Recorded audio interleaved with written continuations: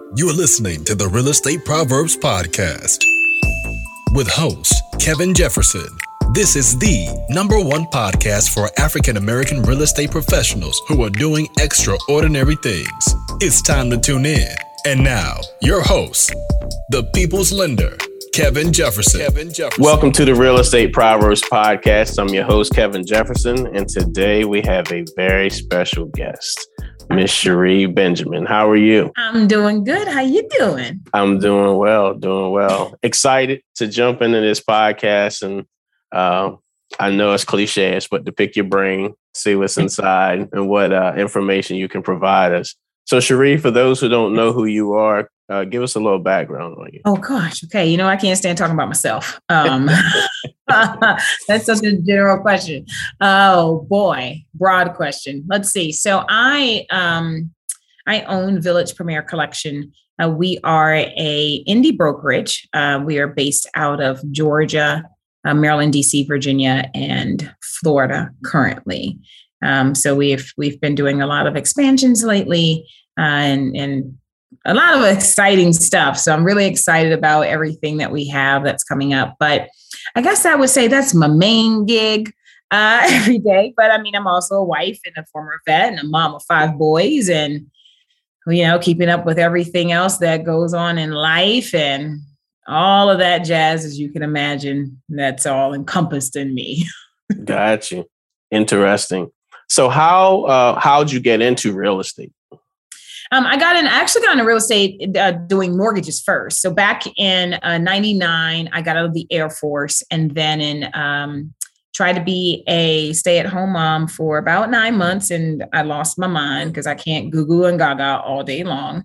That just doesn't work for me. So I answered an ad to become a loan officer.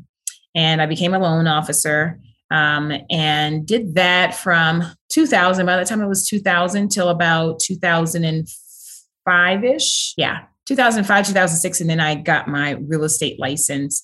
And then I kept my loan license. Back then, you didn't need a license. And around that 2005, 6, 7, 8, can't remember exactly which year it was, they started turning into us needing licensing as if you were a loan officer. So I ended up getting my real estate license, and I could work both. So those were really nice. Although I was in my 20s and making a whole lot of dang on money because I'm doing both sides. That wasn't the best for a 20-year-old who didn't understand true finances and how you should spend your money the right way and paying yourself first. A lot of lessons learned in my early 20s, a whole lot of financial lessons learned in my early 20s. But so that's where I got started at. And that's how long I've been on this grind and doing it.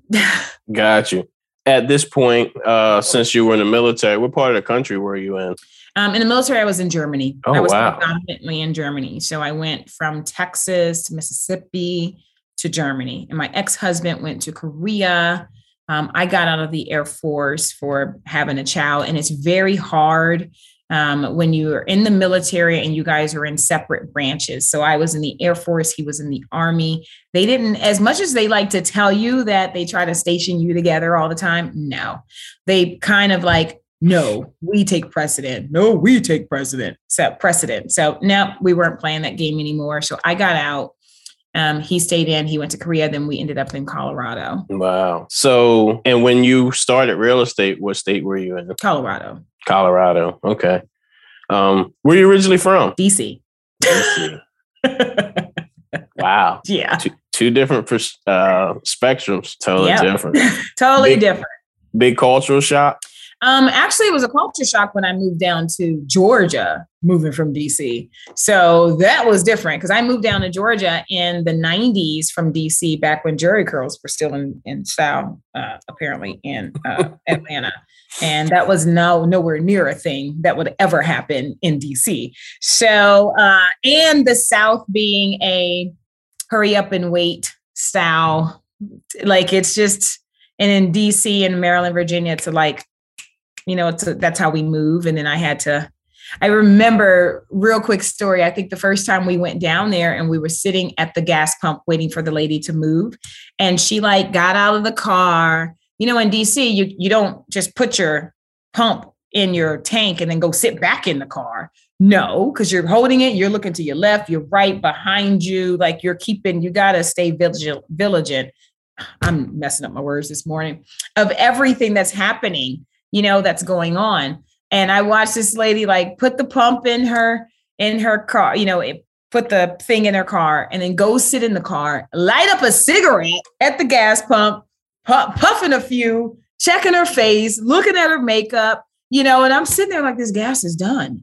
It's done. And I don't know, should I just beep at her? What does she gets back out. She goes ahead, she puts it up. She goes back. Oh, and then she walks over and gets her candy or whatever, her water or whatever she needed to get. And then she comes back and I'm sitting here like, lady, move your car now. I am not used to this Southern thing, but I have evolved. Wow. Yeah, I got you. I had to learn. Georgia taught me patience. At what point did you go one or the other? Did you become all loan officer or all realtor? I started off all loan officer. Then I did a little bit of both. And then I moved from Colorado to Georgia. And then when we moved to Atlanta, I was kind of a little bit burned out, as you could probably imagine, trying to do both sides of everything. I was very much burned out. I worked for a company that basically funneled everything through Taylor Bean & Whitaker, and which is an old lender. If you guys have been around for that time, well, I'm sitting in the office and the feds showed up, and they came and boxed like all of the documents and everything else, and I was like, maybe I should probably make a change at this point. I was already burned out, but seeing that happen, I was like, oh my God, I'm out. So I ended up doing insurance, which I still have I'm still active in insurance as it is, still have my same clients for years, still get paid on that and everything else. So I still do love the side of insurance, that it's a consistent check that happens every single month, even once you're not even talking to them anymore, as long as they have that policy. So I did that for a little bit until the Affordable Care Act kind of made a huge change to that. And then I was like, you know what, I really do miss what I was doing, and went back. So in 2013, I would say I took a break right before the market crashed, which I felt like I was really lucky. So I took a break from 2008 till 2013. So those 5 years I was basically doing insurance, and then I just went back. Okay. 2013, you were here in Georgia? Yep. There in Georgia.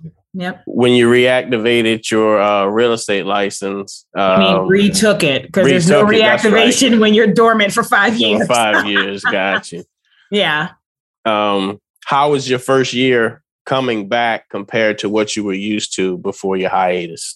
The only difference was that I didn't have the clientele that I had before. So to me, I'll be honest with you, I think that some people think that real estate is very hard. I don't look at it like that. I'm a person who believes in a pipeline. I'm a person who believes in you need to be able to work with multiple at one time. And if you have a bad client or someone, I'm also a person who believes in firing you. Like, hey, we are not a good fit, and it doesn't bother me. Yep. You might be about to spend however much it is, and whatever that $10,000+ paycheck is not worth disturbing my peace. So I'll move you to someone else. I will refer you to someone else rather than spinning my wheels or spending my time or doing anything like that. I think it always works out better for people when I can tell that we're not a good fit. So I work with people that I want to work with. But in saying that, it's all about a pipeline, and I get it. And it's a grind. It's a grind for real estate agents. It's a grind for lenders. It's a grind for just about any business where you're of a service to clients. And so it is a fact of having multiples at one time so that I never have a 0 month. I've still to this day, I've never had a 0 month as long as I've been in sales. And that is one thing, knock on wood, that's my head. But that's one thing I never want to change. But I think that's a little bit of what my mindset is. I don't care what price range you're in. It could be, heck, I sold a piece of land for $4,900 and like the grand commission was $197. I don't care what it is. It all spends and it all makes my mortgage payment happen. So I think that's mainly what it is for me. It was not To me, it wasn't anything different. The only difference was on the loan side, just understanding the changes that have happened. But as far as real estate is real estate is real estate is real estate. Got you. So at what point did you when did you start Village Realty? I didn't start Village Realty. I didn't start it. So you didn't? No, I'm not the founder.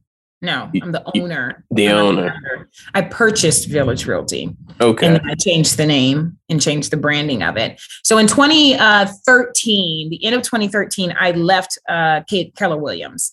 So I was at 2 separate Keller Williams offices. It just wasn't my jam. I left there. I left there after I capped, which a lot of people are like, what?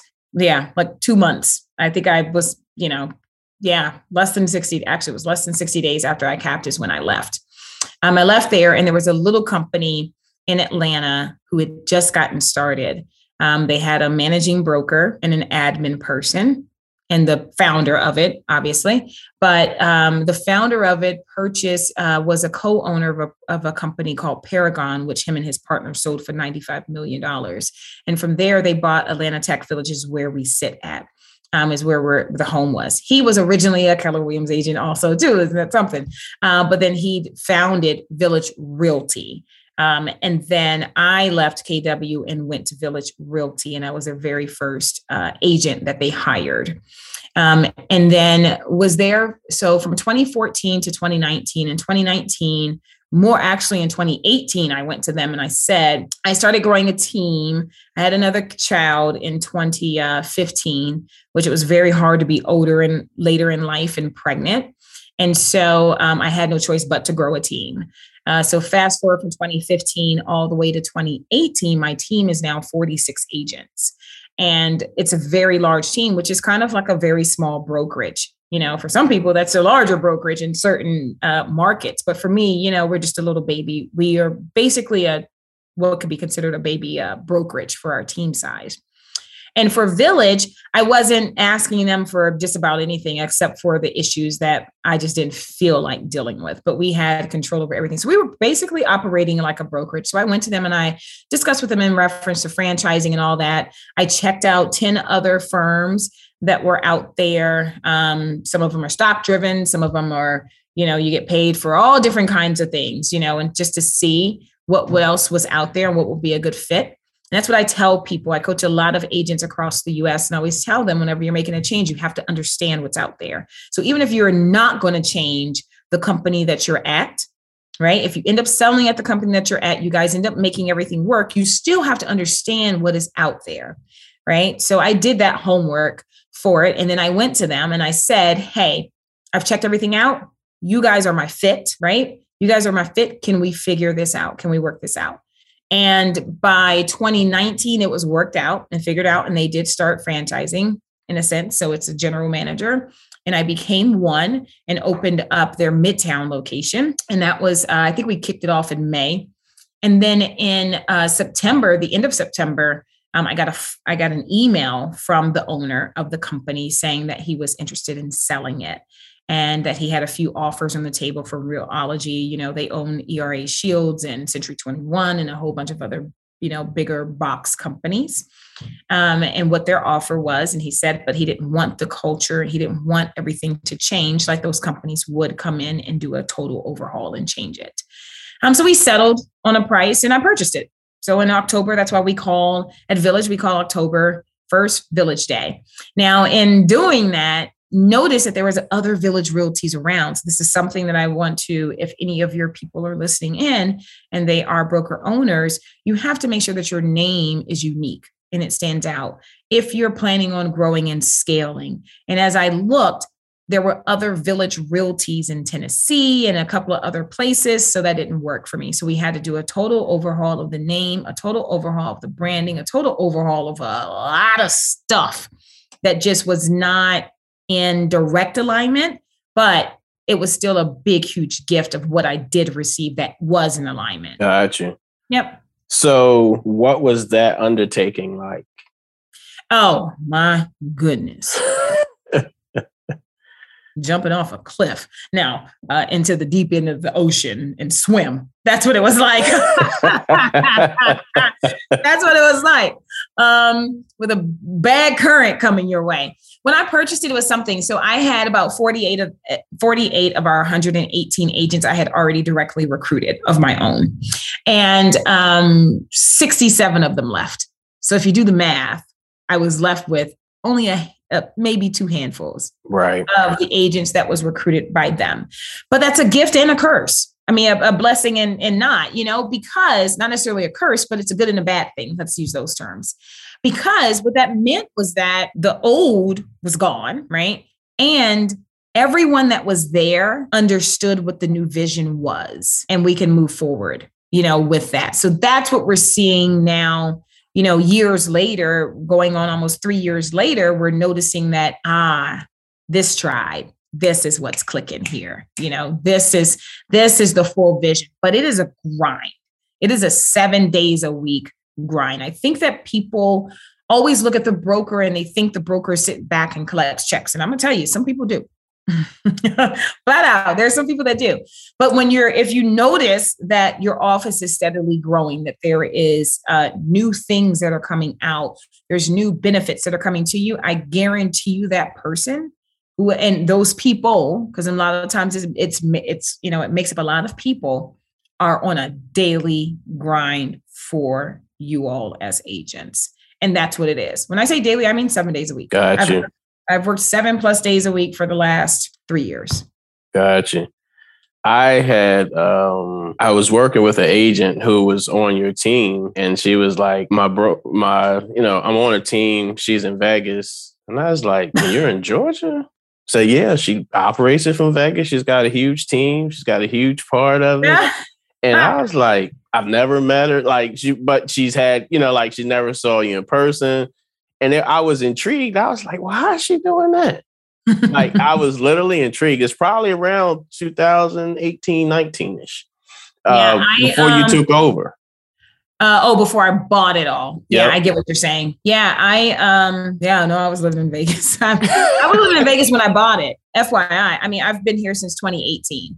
Wow. So I was living in Vegas when I called them and said that I wanted a franchise. I was living in Vegas when I accepted it. I was living in Vegas when I opened up their Midtown location, and I still live here. So I'm like, I'm not moving. Gotcha. I love living here.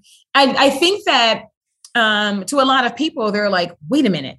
You live 2,000 miles away and you're opening up this stuff and you're doing this? How? I don't even they can't wrap their heads around it. And what I always tell people is that, who told me I couldn't? Who said I couldn't do it? But, it's a plane ride, and then in COVID days, it became a Zoom meeting, so the Zoom meeting stuff is going to stick, but it's a plane ride. That's all it is. It's a plane ride. So do I have the real thing that you need to pay attention to is, do I have the resources in order to make this consistently?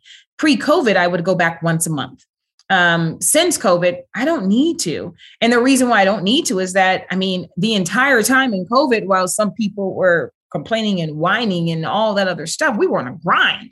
And when I say complaining and whining, not about the sicknesses. No, I'm talking about the limitations that might have been put on their businesses that had to make the changes. I've seen a lot of complaining and whining. And to me, it's adaptation is what you needed to go into. Adapt to what's happening right now. That's a part of when you said, was there a big difference? And I'm like, to me, there isn't really a difference. This is what it is. And you adapt and you move and you go.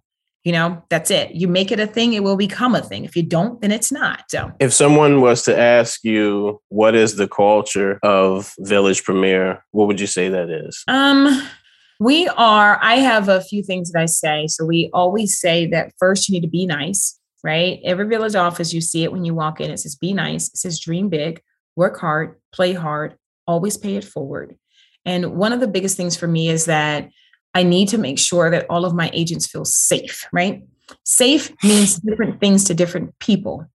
Remember, I purchased this company back in 2019 in March, or was it May of 2019, George Floyd was murdered. And so we had a lot of civil unrest happening. Our building was vandalized. All of those things happened, down in Atlanta. I noticed that while we have a pretty good diversity in our company, I noticed that my Black agents were pissed at my white agents and my white agents were pissed at my Black agents. And I'm like, oh, heck no. What are you guys mad for? No, you're not going to be mad at each other. Not at all. So what I did was I started doing what I call a meeting of the minds. And that is for us to discuss what we go through flat out. All different cultures. As I told you, I lived in Germany. That's a totally different culture. If anyone's ever lived overseas, they lived, not visited, not just been a tourist, lived overseas. They understand, a lot of times you understand the differences in cultures and honestly, how spoiled we are in the United States of America. We're very fortunate to be Americans, but we're also very spoiled as Americans. So I wanted to do that and have different nationalities, all types of representation that's there. That to me encompasses safe, right? Safe isn't just, is my broker am I with a competing broker? Are they going to protect my client? Are you going to fight for my commission? Are you going to do this? To me, it is an entire thing and it's a feeling that you have. Do you feel safe here? And it encompasses so many things. So every agent must feel safe. We all have to stay connected. There has to be a connection that's there. I don't like for people to feel like they're on an island. That's happened to me several times in my career. I'll be honest with you. I walk in the room, most of the time, I'm the only Black person, let alone female and every other / you want to put beside me. But I'm the only Black person walking into that room. And a lot of times in a room full of a lot of large producers. And no, I don't get the head turns, but they also don't talk to me, right? You don't. There has to be that connection that's there. I don't want for people to have that feeling like they're out on an island. And if they ever do, which of course we're not perfect, right? If they ever do, it's like the door is open to reach out to let us know what you need, whatever you need. How can we help? We have a saying that is reach behind you, you pull the next person up consistently. A rising tide raises all ships. So Ubuntu is what we practice at Village. That means I am because you are. I am where I am today because of you. That's a very unselfish style mindset you have to have in order to embody that, right? Okay, so if I help you grow, I'm going to grow too. But how am I going to grow too? But you're not giving me contracts. Because in the agent's mind, this is how I grow. I grow from contracts, right? No, that's not it. Your actual development and your skill set and everything else, when you teach, you also learn. It makes you even better in your craft when you're teaching it to someone else. It makes you implement. It's an instant accountability that's happening when you're teaching someone how to do something. Kevin, I'm teaching you how to properly set up your CRM and how you're supposed to be doing this and what your cadence needs to be every single day. If I'm teaching you that, in the back of my mind, if my stuff is not done right, I need to make sure my stuff is done right, because Kevin might say to me, show me yours. Show me how you do yours. Woo! Don't let yours not be right, baby. And you're trying to teach it. Oh no, right? So that's that part of it. That's a little bit of that, what it embodies, and it embodies more of a team. And I love me some teams, so it embodies more of a team effort. And then we have to have a shared vision. It's where are you looking at growing to? I ask a lot of questions in reference to legacy. I ask a lot of questions in reference to, please tell me the thing that you're really nervous to say, because we all have it. We all have something, like I've shared it with my husband. I've shared mine with my mom, and my kids kind of know what it is, but like my coach might not know ultimately what it is. Actually, he does. I'm an open book with my coach. I'm like straight up vulnerable because I'm like, fix it. So I get very vulnerable with it. But we have to have a shared vision and everybody has to be able to thrive. So Villages is very much it sounds very cliche if we say we're a big family, because people like to throw that term around. I like to just say we are a community of agents that are dead set on helping each other, grow. And that's where we stay focused on. That's where we try to stay in alignment, and keeping the kindness and being nice as you grow. Gotcha. How many offices do you currently have? Oh boy. I think I have, this number gets a little tricky because I know what I have coming up that we haven't announced. So I only want to say what's been announced. Okay. Before my marketing girl's like, Sharee, I'm like, okay. Okay. I think I have, I'm going to say this in Atlanta, currently open, Atlanta in the metro, all the different areas. I think we are at 8 open with a handful that are opening. And then we have 9, 10. Wait, 9, because I'm not going to say the 10 part. So 9, 10. Okay. I believe we're at 10 right now. And we have several others that are coming along. Gotcha. Hard to keep separated, right? Yeah. Maybe we're at 9. So you guys don't shoot me if I'm like, she's at 10 and she's at 9. You'll get some troll that says something like that. Please. It's okay, Karen or Dan. It's all right. Do you know how many agents you have? We are right under 400. We're just right under 400. I don't have the exact today's number, but we're right under 400. Okay. Higher than 375, but less than 400. Less than 400. Gotcha. What's the ultimate goal? Is it number of offices or producing? No. agents? So the thing about Village is that I took what I had, right? I took what I was given and the blessing that I was given and figured out how to make this so that it makes sense for other agents to do. Because one of the biggest things is that always held me back whenever I thought about other franchises that I went to, or even just opening up my own from scratch, was that I didn't want to be the broker, right? I don't like the word broker. That's how I see it. That's what it is. Every time I talk to a broker, they're always broke. And then some of them are broker than broke. So that's what I didn't want. So I did find a nice gentleman that can be my qualifying broker. And he's not a broker because he just gets paid his salary to do it. So he's happy too. So he didn't have to do that. But what we do is we do that for all states. So it is a matter of, we partner with agents. Now, obviously there's minimum requirements you have to meet, and there's a selection and approval process that an agent who is looking at having their own go through. But then what happens is as you're going through that and you're taking our classes, and let's say everything is working out fantastic for you. The reason why people are doing this with us is that we give them everything, meaning that you don't have to be the broker. You don't have to be the marketing person. You don't have to be the admin. You don't need to be the support line. You don't have to worry about your phone ringing. You don't have to do a lot of stuff. You don't have to do. But what you can do is start pouring into your agents. So we are strategically looking for those, and that's what's at the core, what's at the forefront of their mind.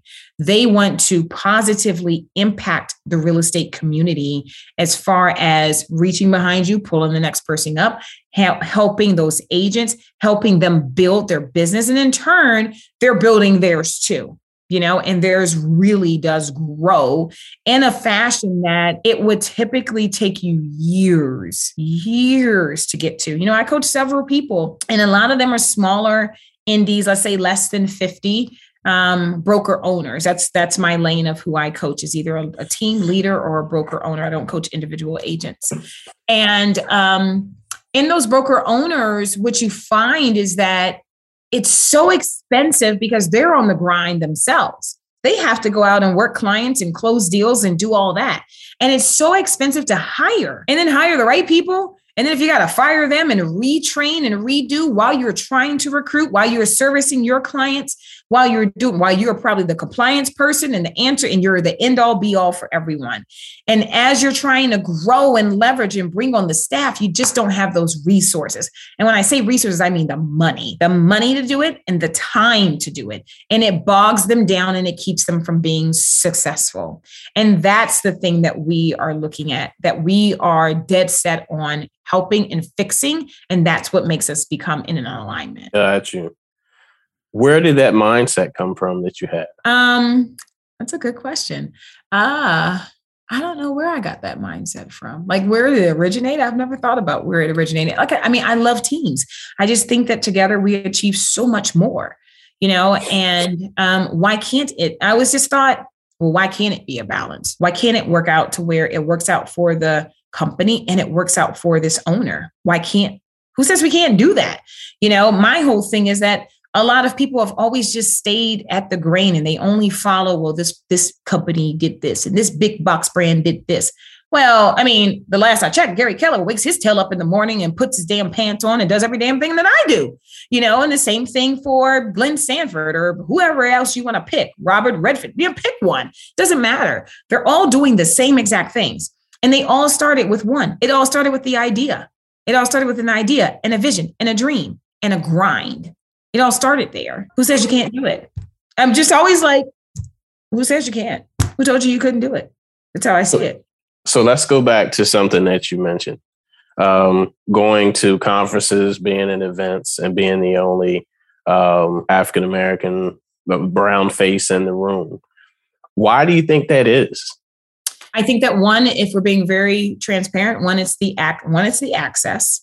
Right. A lot of times we don't know because we're not invited flat out. Also, there's less than 7% nationally. There's less than 7% of realtors are Black, African-American, Black, whichever term it is that you want to use, as long as it's respectful. So it's, that's less than 7% of us. And I also think there's a little bit of a behind your head, a little bit of a bias that's there, that not calling any person a racist, because that's not, but there's still things that are that are systemic. Look at how long it took before an agent that looked like me could be considered a realtor. Desegregation had already happened, but we still couldn't be realtors, for all this. So we could be realtists, but we couldn't be realtors. Right. There's a lot that's there, and we have to break down and tear down a lot of these things. And I will tell you, we do have I am very blessed that throughout the course of my career, I've started to become in alignment with people whom are in positions of power that are very much looking at changing that perception and changing that culture. And that's who I love being aligned with, because they do not look like me. And if we're being very frank, the privilege that their skin tone gave them, that they didn't notice, they have no idea of it, they now do, but they are actively working at bridging this gap and closing this gap and making sure that they make a difference with it. So it's going to take us some time. It's going to take a while. I know this, let's be very frank and honest. We have a solid group of people that never want that to change, that actually would prefer it to go back to the old way. And then we have those that are like, this is wrong.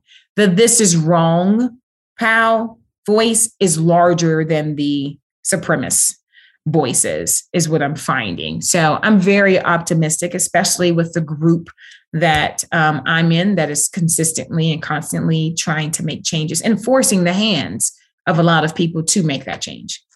Gotcha. And that spills over into home ownership. It spills over into the lending side. There's just not a lot of us in the industry. Heck, when I was a realtor, I was with Keller Williams briefly, and I had never heard of Emerick Peace, and he was there. And I can tell you this, I didn't either. And he's in Maryland, and I met him years ago when I used to coach for a company. And honest, I'll be very frank with you. I believe they asked me to coach him. And he was a broker owner. And I was a team leader, but I was coaching very large teams already across, they asked me to coach him. And at the time, I was like, you want me to coach him because I'm Black and he's Black, because there's no reason as to why he would go to me. He should go to this particular coach, not to me. And that coach has availability. I get what this is. I understand exactly what this is. You think that he's just going to respond and feel more comfortable if he's with this. No, come on. Don't put that limitation on him or on myself, or don't diminish what you think as far as what we can handle and what we can do. I'm sorry, but if you don't realize this, we've been living in this world all of our lives. It's new to you. It's the same for us. It's new to you to work with a Black person and you think that the Black people are supposed to be grouped together. KW Brown, oh, that makes my skin crawl. That's what you guys think. We've been doing this for the longest. This has been us. This is us, you know? And I always say if you've always been diversified, you don't have to do it. You know, you've always come from a place of diversity. I don't need diversity and inclusion because I've always been diverse. That, you're right. It's so true. Just hearing the conversations, you know, such and such, like, why would I know them? And then you're like, oh, they must be. You already know why they're asking. You exactly know why they're asking. I started this podcast because I wanted to highlight African-American real estate professionals that are doing amazing things, right? I've been listening to podcasts since probably 2010. I used to listen to Pat Hyben all the time religiously. Yeah. And what I noticed, and no dig at Pat, because I've spoke to him, great guy. I never heard or seen any of us on there. Well, I will tell you this, Pat has reached out to me before. I just couldn't make my schedule. Make a schedule, gotcha. I couldn't make the schedule, as you probably see how my schedule is. So no knock to him. I will tell you this, you know, but it does take, we do have to have a space. Representation matters so dang much, you know, and it matters on a large scale. It's fantastic if you only see it just in your small community, right? And that's the thing, like when you mention Emmerich and Pat, right? But they're only in this area. That's it. My mind what happened, and I think this is what, boom, it just changed for me right there. Obviously, it was a tears coming moment, all of that stuff. But I have a coach. I have one of my coaches. I got 3 of them. So it's a lot of coaches. They all do something different. You know, it's for different parts of my life because I believe in the whole person, not just one avenue. Gotcha. I have a coach and we were doing a mastermind. He had a small mastermind. He's local to me. He's here in Vegas. He had a small 25-ish person mastermind. He had to have in his home during COVID, you know?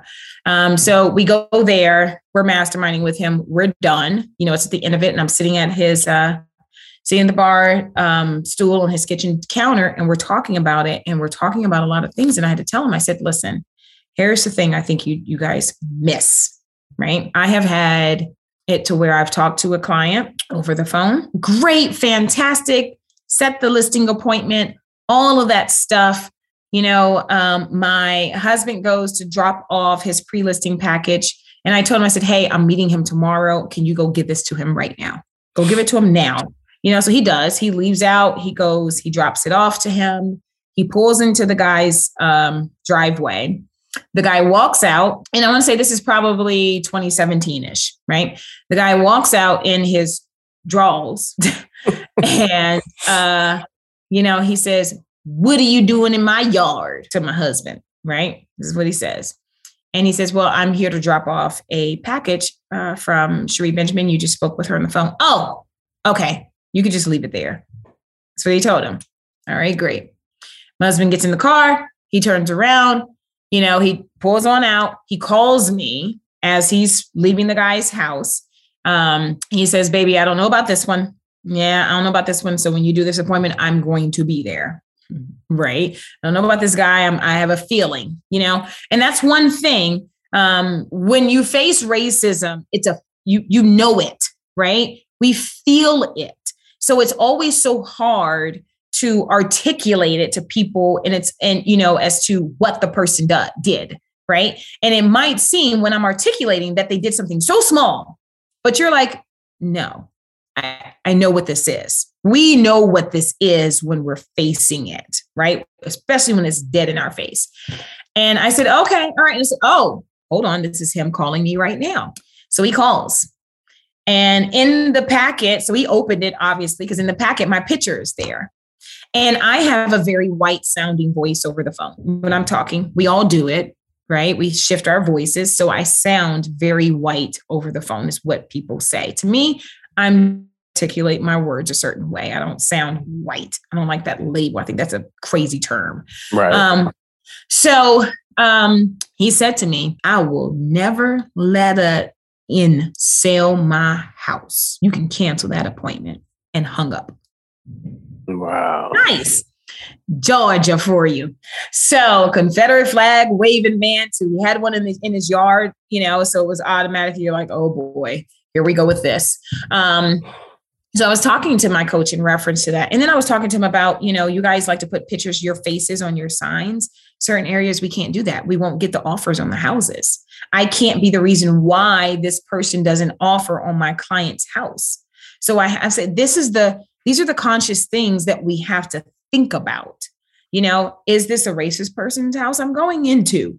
Oh, great. I pulled up and it's a Confederate flag. Oh boy, who's with me to walk into this property? There's things that we think about as Black agents that white agents don't think about. There's things that people think about as Muslims that Christians don't even think about. If you think about how that all works, right? So he said to me, and we had just elected our very first vice president that looks like me, and he said to me, and he's a conservative man. Let me tell you this part. Okay. He said to me, Cherie, if you don't grow this beyond where you are right now, you are letting yourself down. You are letting every person that looks like you down. I want you to take it as your personal responsibility that if there's nobody that's there, then you better damn be the first. So what do you need? You tell me what you need in order to get this done, because I am throwing everything behind you, because there has to be a shift and there has to be a change. And damn it, girl, I think you're the one to do it. It's exactly what he said to me. And I was like, oh no, I don't want to. No, wait a minute. Hold on.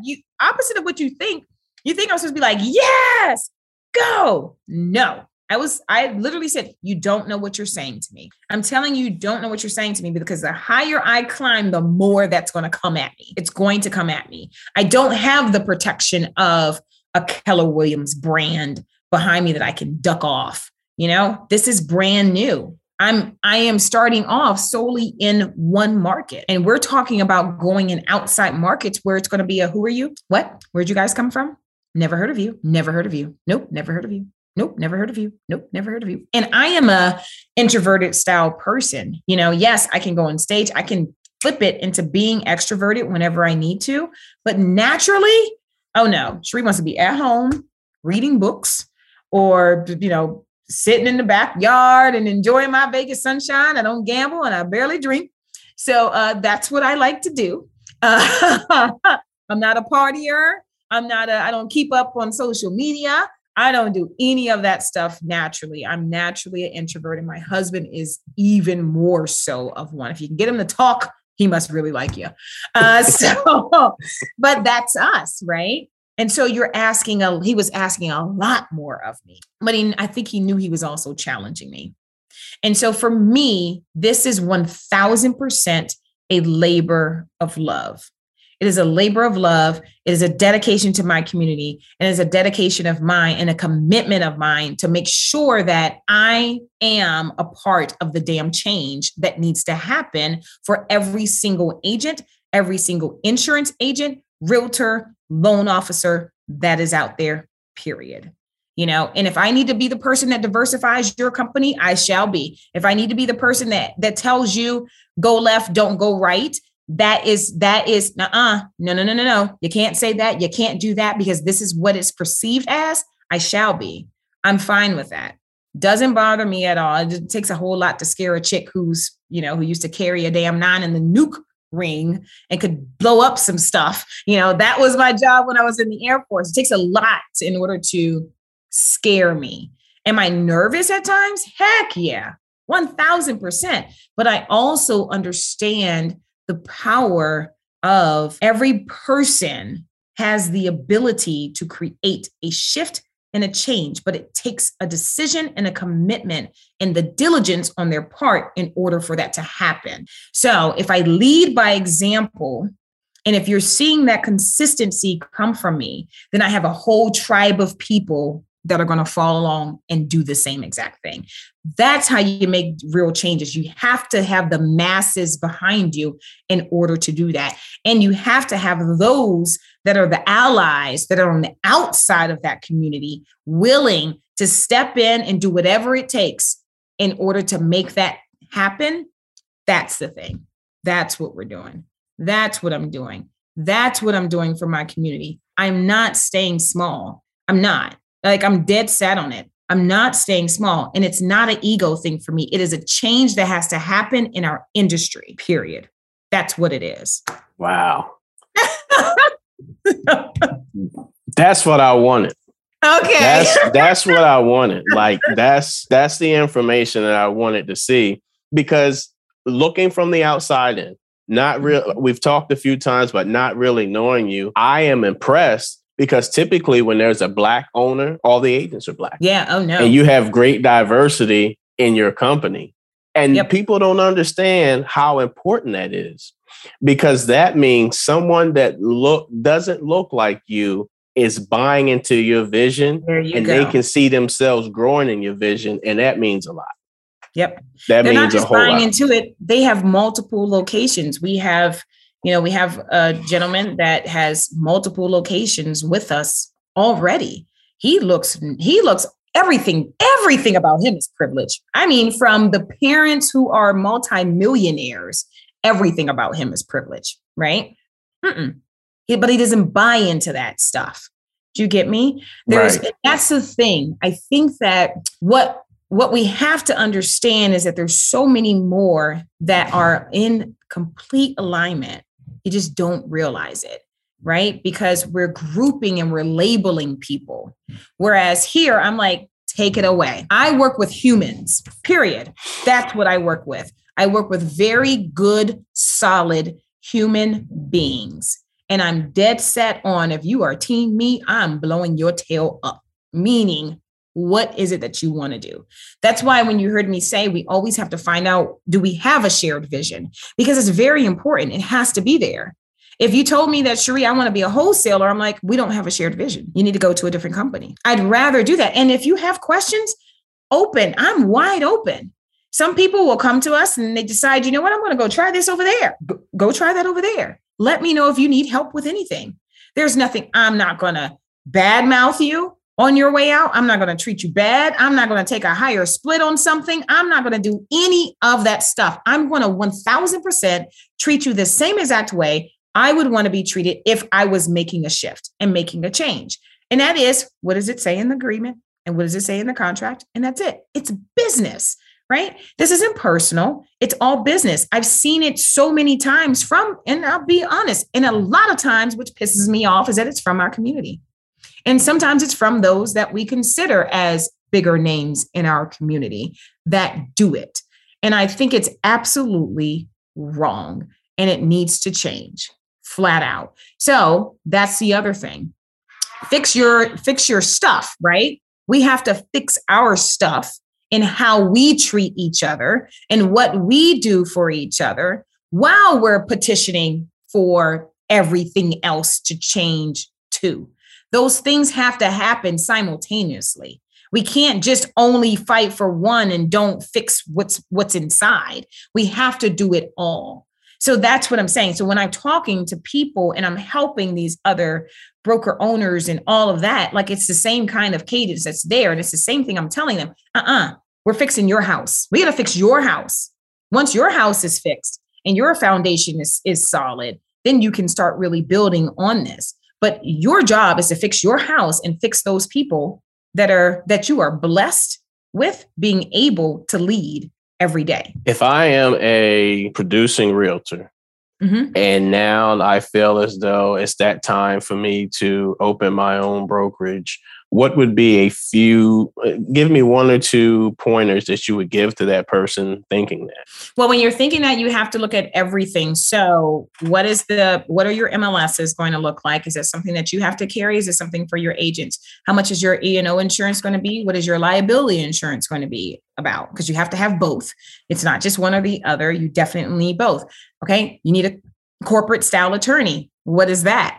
It's not just your closing attorney. or something like that. You need to have a corporate attorney. What are your contractor agreements? You have to hire them for that. You need to understand which pay system are you going to use, your merchant accounts, all of that. If your stuff is not separated and you're getting checks in your name, your personal name and all that stuff, you got a long way to dang on go in order to grow through this. Some people think of it just as, I'm just going to do it and just do it for myself. Fantastic. You can operate it very small. Make sure you have a QuickBooks. Make sure you're constantly staring at your P&L. I look at my P&L every single morning. First thing. I have to look at where the money resides. No, very first thing I look at, I'm dead serious. I'm laughing through this, but I'm dead serious. I'm dead serious. I do. It's a daily thing for me to look because it shows, I believe that numbers show you things every little step of the way, right? You have to track things in order to know where is it that we're falling off and what holes do we need to plug and what do we need to fix, right? But it is extremely expensive. Let me just tell you guys this right now. And matter of fact, you don't believe me, talk to a broker that has about 20 agents and they will tell you it is hard and it is expensive and you have to have leverage and you have to be willing to get out of your own way and you have to be willing to trust that person that you can hire with it. You have to understand that if they can do, my saying is that if they can do that job 80% as good as what you can, you let them do it. And I tell every person at some point, you're going to cost me money. I flat out tell them in the interview, at some point, you are going to cost me money and I'm not going to be happy about it at all. This is what I care about. Did you tell me on your own first? Do you have high integrity? And I always tell my team leaders and broker owners, if a person with high integrity comes to you and they tell you, oops, Kevin, I just messed up. And Kevin, you got to write a $5,000 check. Because let me tell you how many checks I done wrote. One of them was 30 grand. Punch me in my stomach. That was a gut punch because I just bought the dang on company. I'm like, oh my God, she did what? Oh my God. However, she told me what happened. That's what it ended up costing once we got it settled out and figured things out and had to get attorneys involved and all other crap. It cost me over $30,000, in 30 days. Nice. But she came to me. And so I tell people, if someone of higher integrity comes to you and you freak out when they tell you what happened, that shows a lot about your lack of emotional intelligence than what it ever says about their mistake. 1000%. So therefore, you have to have these things in place. As you're hiring people, you have to understand that this person might cost me, that person might cost me, that person might cost me, that person might cost me. Same cadence, same thing to every dang on person. And it's true. And it happens. And it completely sucks when it happens, but you have to be prepared for it. You have to. You're a business owner and you need to act as such. I tell every single person in our company, you are the CEO of your business. You only hang your license underneath us. You are the CEO of your business. So you need to act as such. Okay, I've taken your advice. Okay. I've put all of those items in place. Yep. To get my stuff in order, my business is in order. What is the next thing that I should focus on in terms of growing my brokerage? Recruiting. And you have to always do it, and with contracts, we talk about always be closing, right? The ABCs. Yep. And we have a saying in my coaching group, it's KFR, keep effing recruiting. I won't use the word on your podcast as to what the F stands for, but you can get my point. Okay. Yep. So that's what you have to do. And that is not easy because you got to get people to buy into whatever it is that you decided that's in your agreement. Whatever commission structure it is you decided, whatever your vision is, you have to get people to buy into that. And you're going to get a whole crap ton of no's in the beginning. It's going to be a lot more no's than what it is yes. And you have to always deliver the value. My thing is this, if you tell somebody that that's what you were going to do, you better make sure that you do it. Because the way to ruin your company and ruin your ruin your company and ruin your reputation is for you to not do what you said you were going to do in the interview in order to get them over there. That's how you ruin it. just like that. So you always do everything that you say you're going to do. If it's something that you're working on, you can say, like, if it's something somebody asks me, I say, oh, we're working on that. And then I give an expectation. We're working on that, but that's not until 2023. You will see that come out. We're working on that, but that's more like 6 or 7 months down the road. Whatever that is, people just need to have the understanding, right? It's a clear expectation of that, but you have to deliver value. And value isn't that they get to talk to you. Like I've seen that. Oh, I'll call you and check on you, and I'm going to love on you. Oh, I'm going to give you Zillow leads. That ain't value.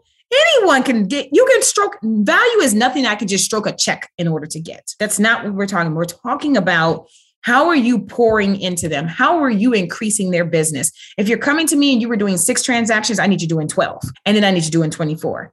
And then I need you doing 48. Like, what are you doing to positively impact that agent's business? And it's not just throwing leads at them.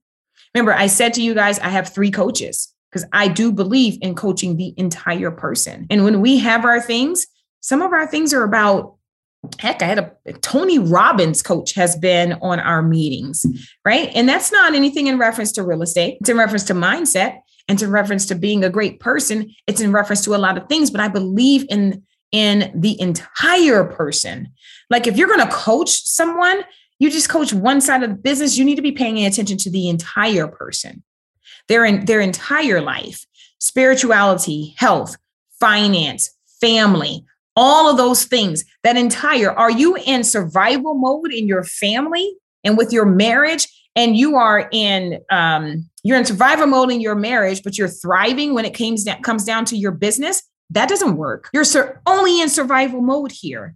That's not a well-rounded person, not at all, right? So some of these principles and things need to get taught. They need to get taught. Things happen. We have a therapist. Like certain things have to happen and be there. So I always talk when people are like, I have this question a lot, like, why are your agents? Why do they always say how much they love it? I'm like, well, ask them. I'm always like, just ask them. I don't know. They're like, what is it that you guys are doing? So I had a girl who left a KW office, right? And she told me, I was talking to her last night. She is on our track in order for her to open up a office with us. And she said that this particular office that she left, they sat down and they said, is there anything I can do to keep you here? And she said, no, my decision's already been made up. She says, okay. Well, let me ask you, what is it that's going on over there? What is it? And she was like, it's hard to put a finger on it. And it is. It's hard to put a finger on it. I know it is. It's hard to put a finger on it because how do you explain, think about it. How do you explain racism when it's not something that was direct? Like you didn't call me you didn't say that to me. How do I explain it to you? How do I explain how I feel when I come over there? The one thing I definitely understand, I always talk to my team leaders that are looking at growing, and I talk to the broker owners who are trying to grow. The heart actually decides. The mind justifies. That's the way recruiting really works. The heart is what decides. Then the mind has to justify it and make sure the math makes sense and what else you guys have and everything else, right? I don't even talk to them about this part. I talk to them about this part. What are you looking at doing? Where are you looking at growing? All of that is what's important to me, because what's important to me is, are we in alignment? Because I already know the numbers will work. The numbers are simple. The numbers are going to work. They're simple. But are we in alignment? Can I see myself growing with you the same way you can see that you're going to grow with me? That's what we need to know. There has to be an alignment. And no, we're not going to talk every day. It's not going to happen. But do I have the resources, or am I willing to get the resources that you need in order to reach where you're trying to grow to? And one other thing, Kevin, for me, it's a little bit different. Every single level I have lived, talked about, and been through, brand spanking new agent, being a brand spanking new LL, being a brand spanking new insurance agent. Oh, being a team leader, being on a team. Yeah, I've done that too. Being a buyer's agent, being a listing agent, all these different things, I've sat in the seat. So I understand, like when you're talking to me and you're saying, this is where I'm looking at growing to. Got it. This is where you need to do. This is how it gets done so that you can avoid all these other pitfalls. Because what's going to happen is, oh, and FYI, this person is going to come and try to sell you this. Don't do that. Nope, that's not until you reach this. This at this milestone, this is what you added. This milestone, this is what you added. This milestone, this is what you add. This is the roadmap in order for you to grow the right way. And I'm speaking to you from an experience because I've done the bloop, bloop, bloop, that roller coaster ride in your exact position that you're at. I've done the roller coaster ride. And this is how you make it just go consistently this way. You're trending up like a graph instead of a roller coaster up and down. Wow. So I stop talking. You're like, whoa. Yeah, I mean, it's amazing. It's great information because I think when people, like you said, when people see brokers and they see, well, she's got 400 agents and they get X, Y, Z, and she gets a portion of the check. They see all of the money that seemingly it looks like you make, but they don't see the administrative part. Brokers' fees are higher than the agent's normal fees. Somebody's paying the electric. Somebody's paying for the copy machine. Somebody's paying for compliance. Somebody's paying for the receptionist. Somebody is paying for my CEO. I have to pay for my CEO, my CFO, my director of marketing, and all of her assistants, my agent services person, and all of his assistants, all of the ISAs that are there, all of the roof, all of the print, all of the systems, all of everything. It is extremely expensive. And that's the thing that I always tell people. Can you afford it? And a lot of times agents just say, well, I've been putting money to the side. I've got 20 something thousand. I've got this, I've got that, and I'm going. Even when I first started, $20,000 didn't make it past, let me think, what day of the month? Maybe the 5th? I'm like, what day of the month? First round of payroll, no. But even when I first started, and it was very small, and I had 2. When I purchased the company, I had 2. I fired everyone, cleaned everybody out. You got to go. The entire staff walked in, sat down. It was very funny because the staff members that I had already had with me was on one side of the table. The old staff was on the other side of the table, and I'm sitting at the head of the table. And I'm just like, okay, talk to me about your jobs. Let's go through what you like to do and what you don't like to do. And let's figure this out. Are you on the wrong or the right seat of the bus? That's what I needed to know, right? Because I know that for me to have the highest use out of this person, I have to put you in a position of things that you love doing. Because if I give you a whole bunch of crap that you can't stand doing, now there's going to be a mix of some like eat the frog. You can't stand doing this part of it, but you love that part, right? So I need you in a love position is what I call it. I need you in that love position. I need you doing things that when you get up in the morning, you don't say, I got to go to work. Lord, I got to do this. I don't want them feeling that way. Not at all. Because we work long, hard hours. Last night, I was on the phone with my COO and my director of agent services, and we were talking till 1 a.m. their time. And then bright-eyed and bushy-tail, I was on a Zoom meeting at 6 a.m., and they were on it with me. So that was 9 for them, but we have a huddle, and I heard them at 7. So no, it's a grind, but they are in the position of a love too. Do you get what I'm saying? Yes. So therefore, it doesn't, while it is a grind position, it's also, that's just how we work. I tell people, we don't WORK, we WERK over in this joker. I can tell you that now. Okay. Ain't no sitting back. And my agents will tell you, there ain't no sitting back and waiting. I don't sit back and wait. We're very proactive as much as we can. Are we perfect? Absolutely not. Absolutely not. But if there is an issue and there is something that arises, then a system and a process goes in place immediately so that it doesn't happen again. And that's how we operate. Gotcha. Cherie, this has been awesome. I appreciate you coming on. For anyone who wants to get more information about your brokerage, how to become a part of it, how to become if you're taking coaching students, I know you take brokers as coaching students. What's the best way to reach you? Yeah, so you can, I'm Cherie, and that's CHERI if you're only listening. Cherie Benjamin, and that's me on all social platforms. So at Cherie Benjamin. Or you can always just go to our website, and it's Village Premier, no E on the end because it's not a movie. So villagepremier.com. That's our website. So anyone has any questions, I am pretty much an open book. I am the CEO of the company. I am the owner of the company. So most of the time, evenings are better, or the weekends, or something like that is a lot easier for me to reply. I always tell people, please don't have your feelings hurt. I catch DMs 5 days later sometimes because I just don't have the time to be on an Instagram, and it's naturally not necessarily me, So, but feel free, reach out. It can be a pick your brain moment. It can be whatever that is, especially for our community.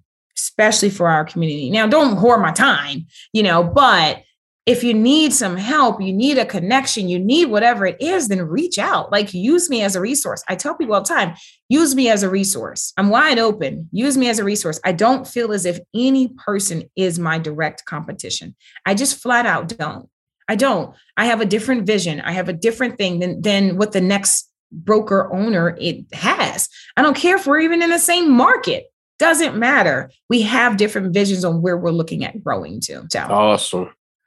Well, thank you for listening to the Real Estate Proverbs. This is Kevin Jefferson and Cherie. Don't call me Sherry. Benjamin. Don't call me Sherry. You call me Sherry, I'm like, oh, nope, you don't know me. Have a great day. Thanks, y'all. Thank you for listening, and be sure to follow Kevin on Instagram at The People's Lender. We'll see you here next time on Real Estate Proverbs with Kevin Jefferson.